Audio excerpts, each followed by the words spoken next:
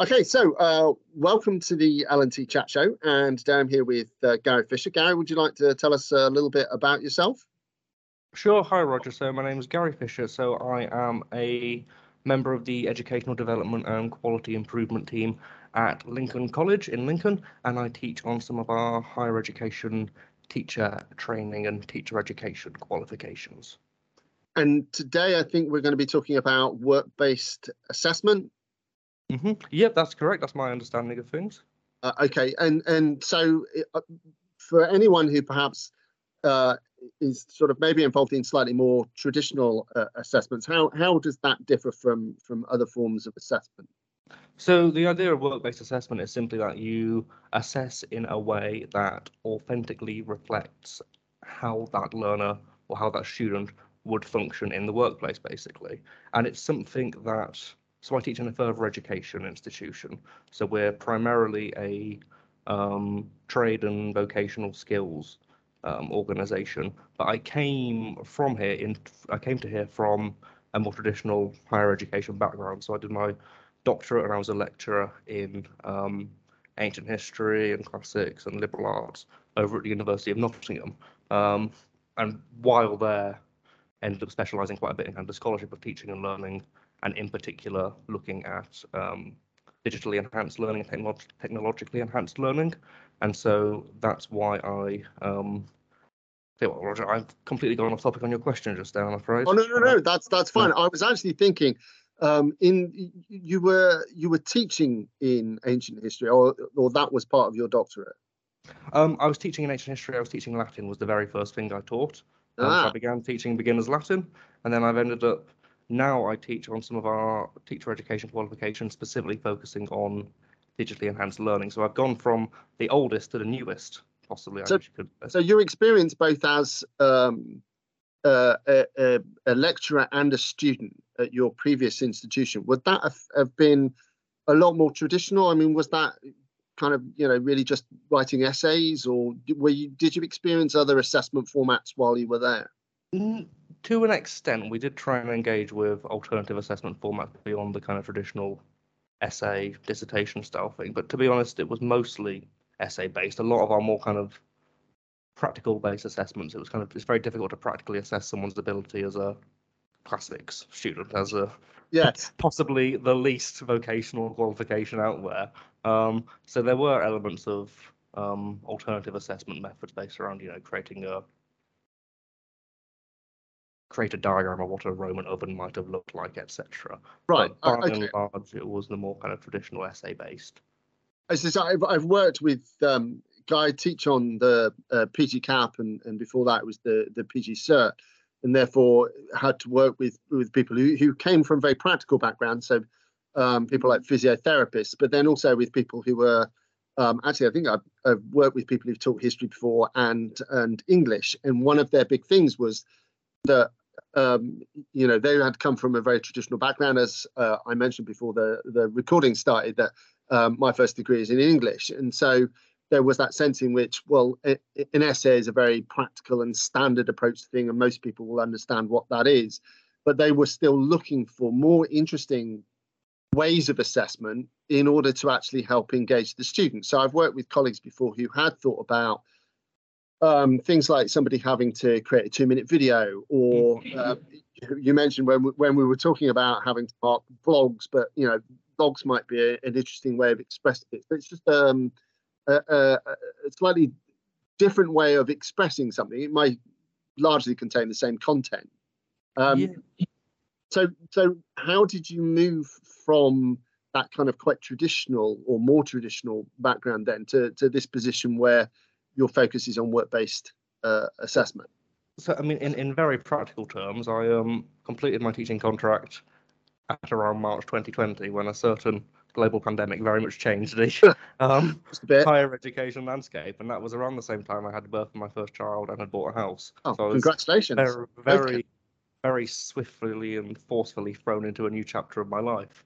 And one of the things that put me in a position to be was that very swiftly my most marketable skill became the digital learning and remote learning specialization. And so that ended up leading me into this role within the further education sector, where I simply saw the role being advertised and thought, I've got the skill set for it, I could give it a go. I've never been a teacher educator before, but I seem to meet all the essential and desirable criteria.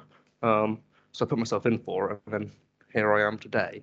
But in terms of adapting from that very much liberal arts humanities tradition into work-based learning, it was a big shock for me, because I think kind of just walking around a further educational institution which teaches trade and vocational skills, the individuals who work in this sector are phenomenal at work-based learning. They do it without thinking about it. So you walk around to some of our, computing students. The assignments and the assessments and the activities they're given are all grounded in a work-based style environment. So you won't ask them to, if they're learning how to code Python or HTML or whatever, they're not just given a task. They're given it in the format of, here's what an employer would ask you to do. You work at a software company and your supervisor has asked you to troubleshoot this line of code or whatever it would be for that subject. It's the same for all the subjects we teach across here. Without thinking, they do work-based learning, work-based assessments. Everything is grounded in assessing the authentic capacity of that student to fulfill that task within a work-based environment. And the thing that really shocked me is when I was here talking about this, like, wow, this is really impressive what you're doing. No one batted an eyelid. It's like, well, of course we're doing that. This is what we do. Yes. And so it's quite interesting because the teacher education qualifications we offer are higher education qualifications. So they are externally accredited by a range of different universities.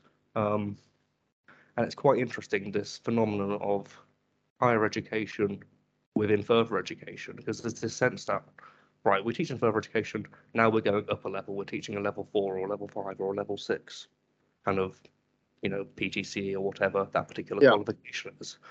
Ergo, we should then move away from our traditional way of educating and try and imitate what we think a university-style education looks like. And so that ends up with a situation where you have educators who have spent their whole career being phenomenal at doing work-based learning and assessing students based on their capacity to fulfill something within an authentic work-based environment, suddenly then starting to set and mark essays for the first time in their life, because that's what they expect a higher education qualification to look like, really.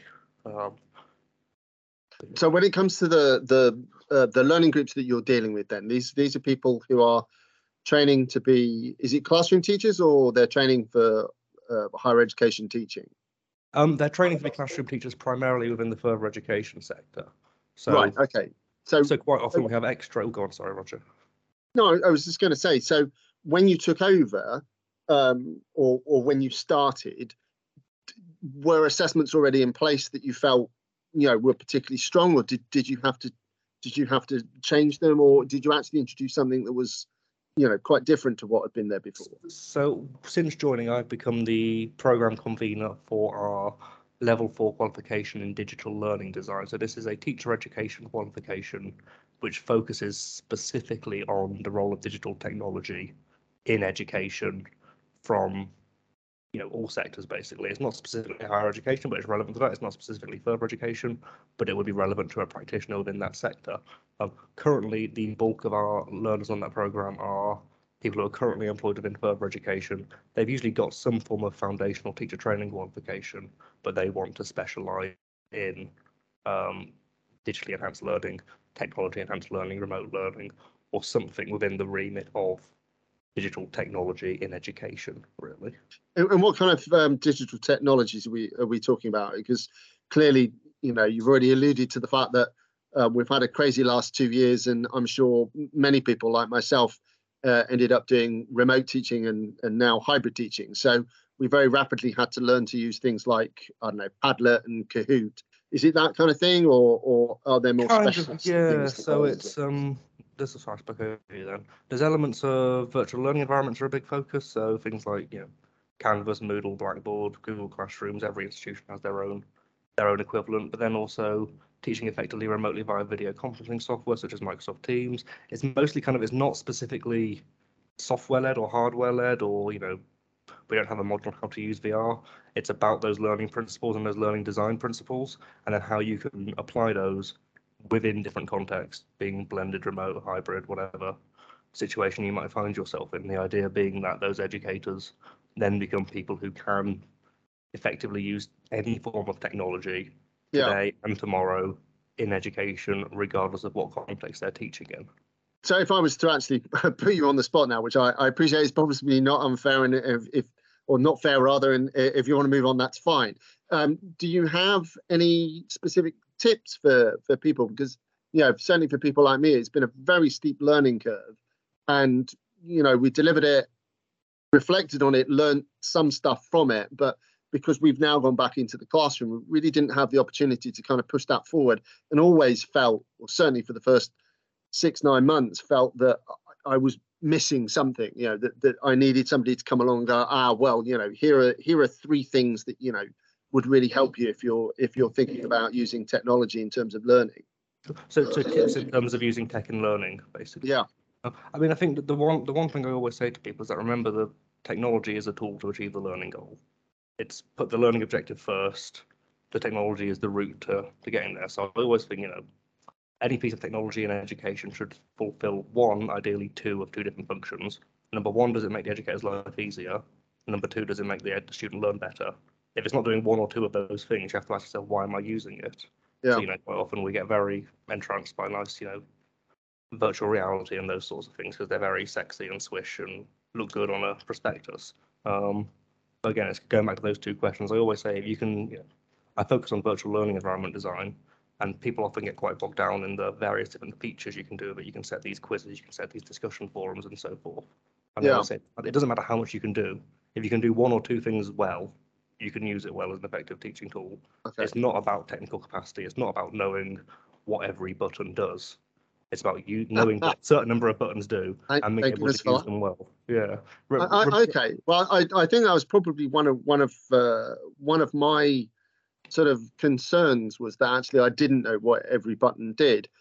Just out of interest, do you have a favorite platform? I've been using something called Topia, which is a kind of meeting place platform. It's free. It's very easy to use. It looks quite cute, and it's a great place to kind of call people together and then get them working separately in teams, but not in separate rooms, which was always the thing I found most clunky about. We were using Collaborate, and since when we've been using Teams, and that idea of sort of people almost physically just not being visible, let alone contactable or contactable easy, I found really problematic. If you've got a classroom and you've got students working in groups and you can physically see them and you can move around much more easily and interact with them, and they can sort of get your attention as well, and that was something which wasn't easy at all. And I found through one of the conferences that I went to, this platform, which I've used a couple of times since.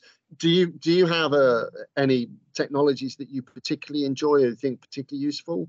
Again, so I try to avoid developing an attachment to a particular individual technology or piece of software, because again, the temptation is to do that, but I do try and maintain the focus on what am I trying to achieve, and then putting the technology secondary to that almost. That's the means to the end. So I talk about this with virtual learning environments, because at my current college, we recently changed from Canvas to Moodle, like Moodle to Canvas even. And right. People talk about this as if it's a big change because you've gone from 2 different companies. And yeah, they look different, they feel a bit different. But the analogy I always use is it's the same spanner, it just has a different handle. It's the same tool, it does the same thing, it just feels slightly different when you're doing it.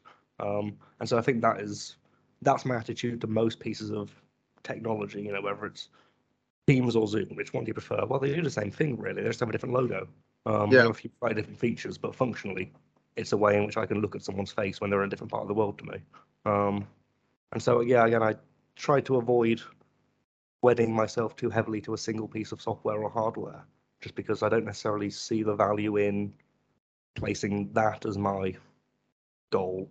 Well, speaking as a member of the older generation, I guess part of my problem is that I'm less keen on change, and technology obviously is rife with change. So it always pains me slightly when I don't know, even when Microsoft Office updates and all of a sudden the buttons that I had been using have all disappeared or moved about or been hidden until your cursor goes somewhere near them. And I spend a lot of time being very angry and bitter about things like that.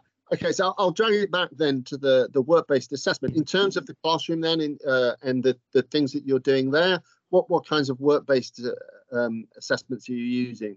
Well, so there's two components to that. There's the in the classroom, and then there's the work-based assessment. So I'll start with the work-based assessment side of things. So we mentioned that within a lot of teacher training qualifications or teacher education qualifications, further education lecturers who will ordinarily spend their entire career using very much work-entrenched, work-based assignments and assessments, they will ask you to, as I say, if they teach computing, they'll frame it as a professional problem rather than an academic problem.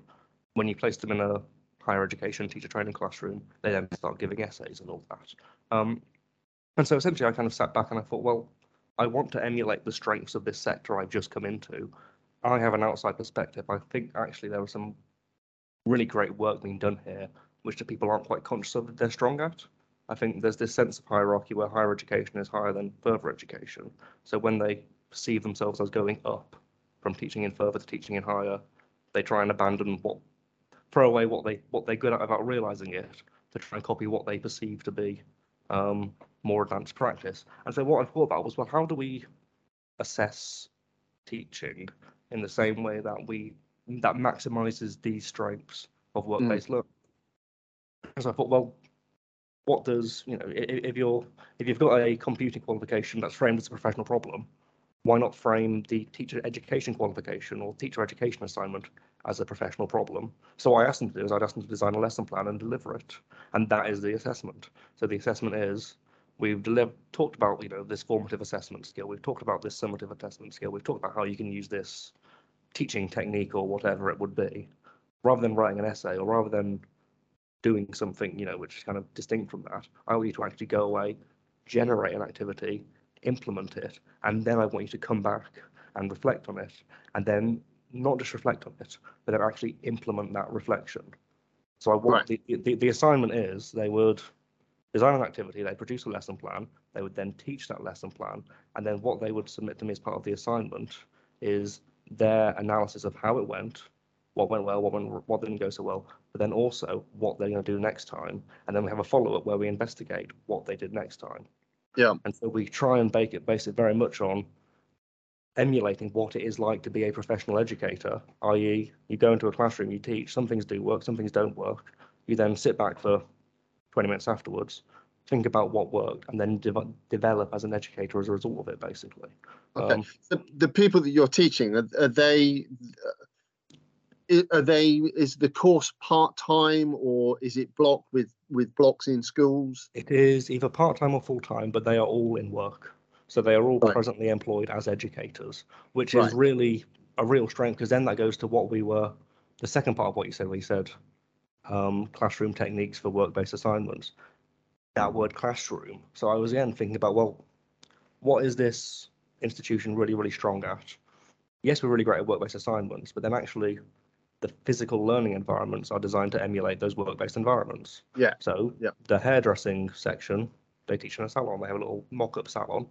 Over in the automotive school, where they're teaching automotive engineering and mechanical engineering and electrical engineering, it's framed as an engineering workshop within a professional environment. And so that got me thinking about, so what is the professional environment for a teacher? It's a staff room.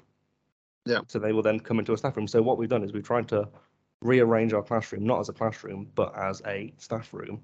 We try to avoid that from the front. Me as a lecturer, here's the PowerPoint, here's our learning objectives for this session.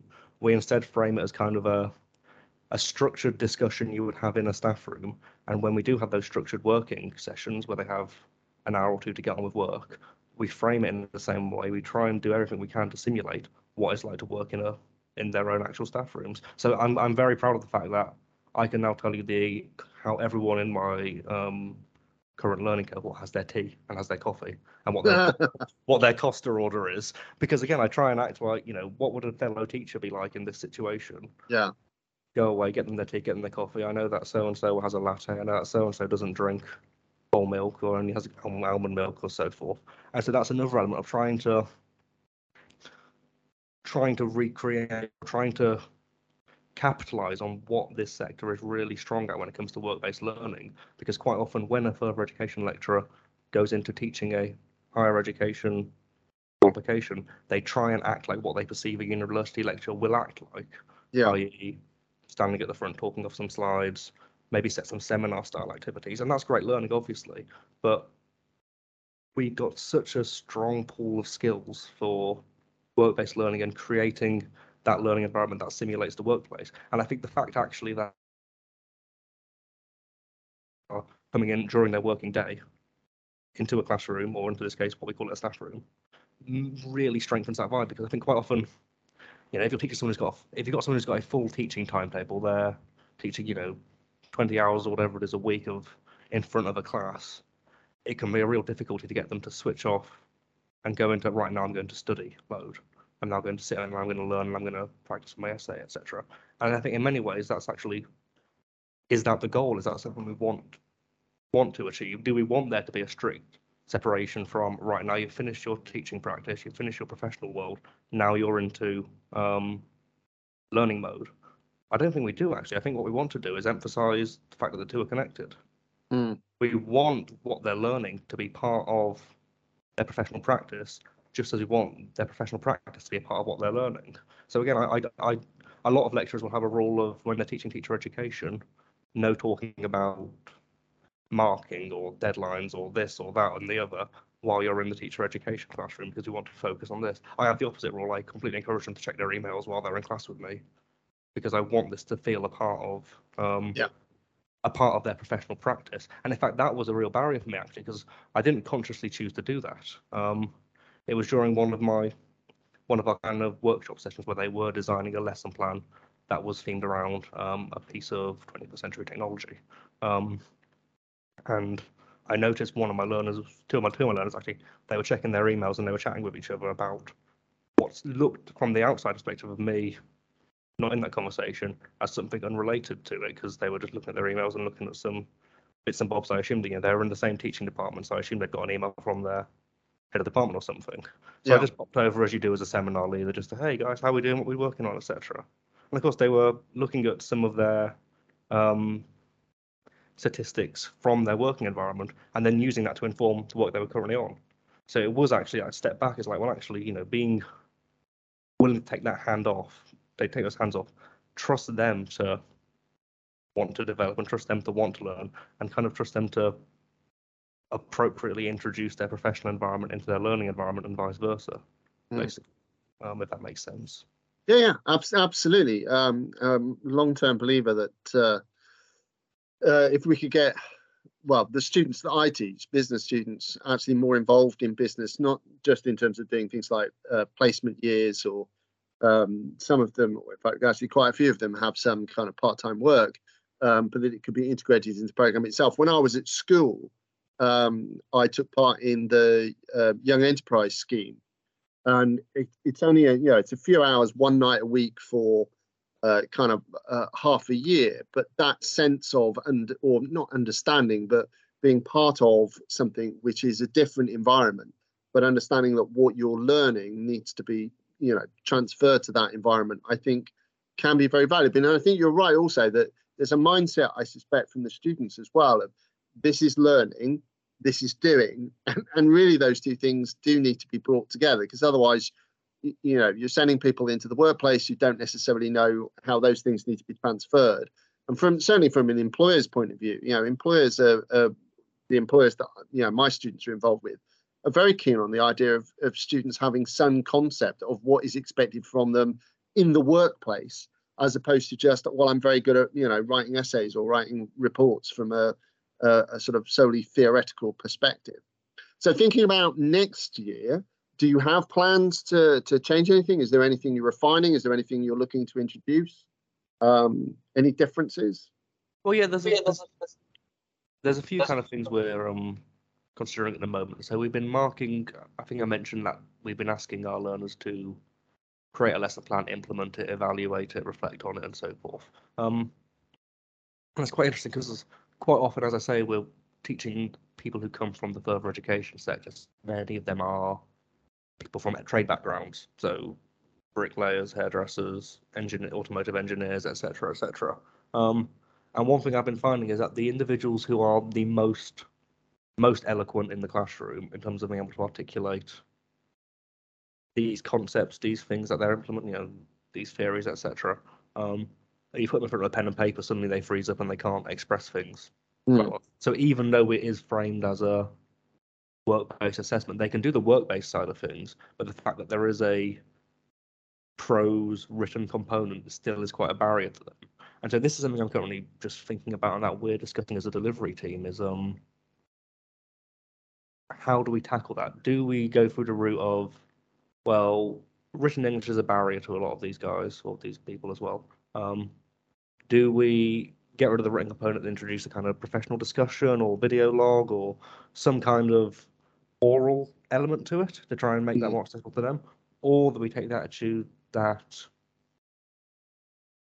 written expression is part of what we want them to be developing? Ergo, even though it's not comfortable for them, this is still actually a part of being an educator, because being an educator involves giving written feedback and providing written evaluations and all this sort of thing. So that's something we're currently mulling over at the moment. And so I'm not really sure. So with your business students as well, is that something you find with the written component compared to, do you find there's a gap between those who can express things very well verbally? Well, we have a lot of international students. We have a lot of students with particular learning needs, dyslexic students, some students with things like speech impairments or anxiety. And so we have, I guess, like most universities, you look at a kind of mixed system of assessment in order to try and give as many different opportunities to students as possible. One of the things I'm quite keen on is the idea of actually providing students with choice in individual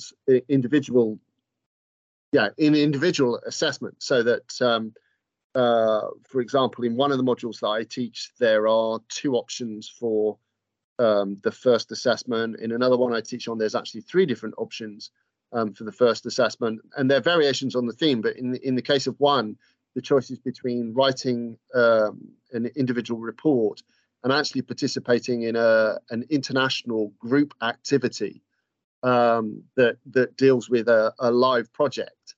And I do think that some students are much better at articulating in a verbal form. And I do wonder sometimes then whether or not it would be better to ask them. So we in the module that, or one of the modules that I'm marking at the moment, they start with a group report, but they author individual sections of it. And the second thing that they have to do, and during the year, we ask them to produce some blogs. Or in fact, actually, they are, no, podcasts, sorry. I was just thinking they are verbal, to make these audio recordings. And one of the reasons why we do that, because they're not assessed, is to give them the experience of having to think about what they want to say and then articulate it verbally as opposed to having to write it down. Because the second assessment is a set of narrated PowerPoint slides. So we ask them to produce, it's a very, very limited number of slides, and we explain to them that, that information should be largely visual. And then we just want you to talk about it. And the thing is, you'll do it without an audience, so you don't have that kind of, nervous anxiety. And also, if you do make a mistake, then you can just re-record that bit, and they record something for each of the slides. So the idea is for them to concentrate on thinking about what they want to say, rather than, as you say, not that I'm decrying the ability to write a formal report, because it's a very important faculty for them to have. But I do think you're right that in a lot of other instances, actually, conversations and discussions and decisions will be made verbally. And although you can support that with written evidence, I do think it's important for them to find their own voice or feel confident in their own voice. So that's kind of the thing that we're looking at. I don't know if that is the kind of thing that. No, definitely. And I think as well, you're right as well in terms of, in your case with business students, a lot of the decision making will be done verbally and orally, and those decisions will be done in conversation. And I think as well, even if you are going to take the stance that developing their written English is important, there are flavors of written English. There's the kind of written English you would use in a report, there's the kind of written English you would use in an email, and there's the kind of written English you would use in a essay, evaluative statement, reflective statement, etc. So I do wonder kind of whether that's something we want to explore in the future, is actually tailoring the format of that English expression if we are going to stick with a written format. Because we've asked them to produce this as a kind of, evaluative, reflective statement. I wonder if you could even take that and make that even more work-based and try and turn it into, publish a report to your head of department about how this went and what's going to happen next, or something along those lines, or, I'm not sure it would be meaty enough if we were to ask them to write an email summarizing what happened, but it's just something in that realm of, can we make the written English more accessible and more applicable to their working environment as well as the actual assessment task itself? Yeah. Well, one of the things that I've encountered a few times now over about a 10-year period is the idea of giving audio feedback. So recording just you talking through the feedback rather than giving written feedback. And one of the previous podcasts actually was about audio feedback, and I have finally made the decision after many years of contemplating it that the fairest way for me to introduce it. I'm quite lucky. The one module that I have that I'm able to test sort of things out on is a relatively small module. I'm actually going to give the students the choice. So they'll have a little tick box on their assessment that says, I wish to receive my feedback either in audio format or written format, so that they are choosing which to do. But then to actually get some sort of qualitative feedback from them on whether or not it made a difference to them, because the anecdotal evidence, and I believe there is some empirical evidence as well, is that actually students do respond a lot better to audio feedback. It feels more personalized, it feels more insightful. So I'm just wondering whether actually reversing that and giving them the opportunity, for one or two assessments, to be able to present something in a verbal format, but maybe not in a, I think there is an extra degree of pressure on them if you do that with an audience, say. But that's certainly one of the things that I'd be thinking about. Interesting. Because again, so I've seen some audio feedback being used here in interesting ways. So I think I completely agree with you. Audio feedback has a lot of potential to be a lot more personal and kind of make that connection between, this is the feedback someone has provided me, and actually their practice, it feels more personal. That actually activates that part of the brain that wants to improve. But it's quite interesting going back to the work-based learning. I've seen it being used in kind of the professional qualifications in some instances where you have to demonstrate competency, where they're interested in, can you demonstrate competency 1.2, or can you show competency P7, or these sorts of things where it's jargon that makes sense within the context of that particular qualification. And it's quite interesting because the different ways that a student act on feedback. So I've seen it being used in qualifications which are either, an assignment is either pass fail, you have or you haven't demonstrated all of these qualities we want you to do. We want you to go back and resubmit it, having acted on that. A lot of the students preferred the written feedback because they were going to be accessing it and using that purely because they had to pass the qualification. It wasn't a, well, then you've got 65, or well, then you've got 72, or whatever. For the next assignment, this is how you can improve it. So this particular assignment hasn't met the criteria, resubmit it within 2 weeks. And they found it quite difficult because on the one hand, it was more personal and more accessible, but they just wanted to read what needed to be done and then implement it. So they kind of wanted the more written directive, because then they could have, 2 windows open, look at the feedback, look at the essay, and transfer it over, kind of thing. I suppose this is part of that larger argument about whether feedback is actually feedback or is always intended to be feed forward. Yeah, definitely. Unfortunately, we are close to being run out of time, and the room I'm in is going to be occupied by somebody else playing a musical instrument very shortly. So I will call it a day there. But it's been absolutely fascinating. And assessment is one of those things that I think we probably could have talked for an hour or two more. Perhaps you'll come back again at some point and we can talk about other things that have changed for you. Thank you so much for your time today. That's been absolutely wonderful. No, thank you for having me, Roger. It's been an absolute pleasure. You're welcome. Really enjoyed talking to you.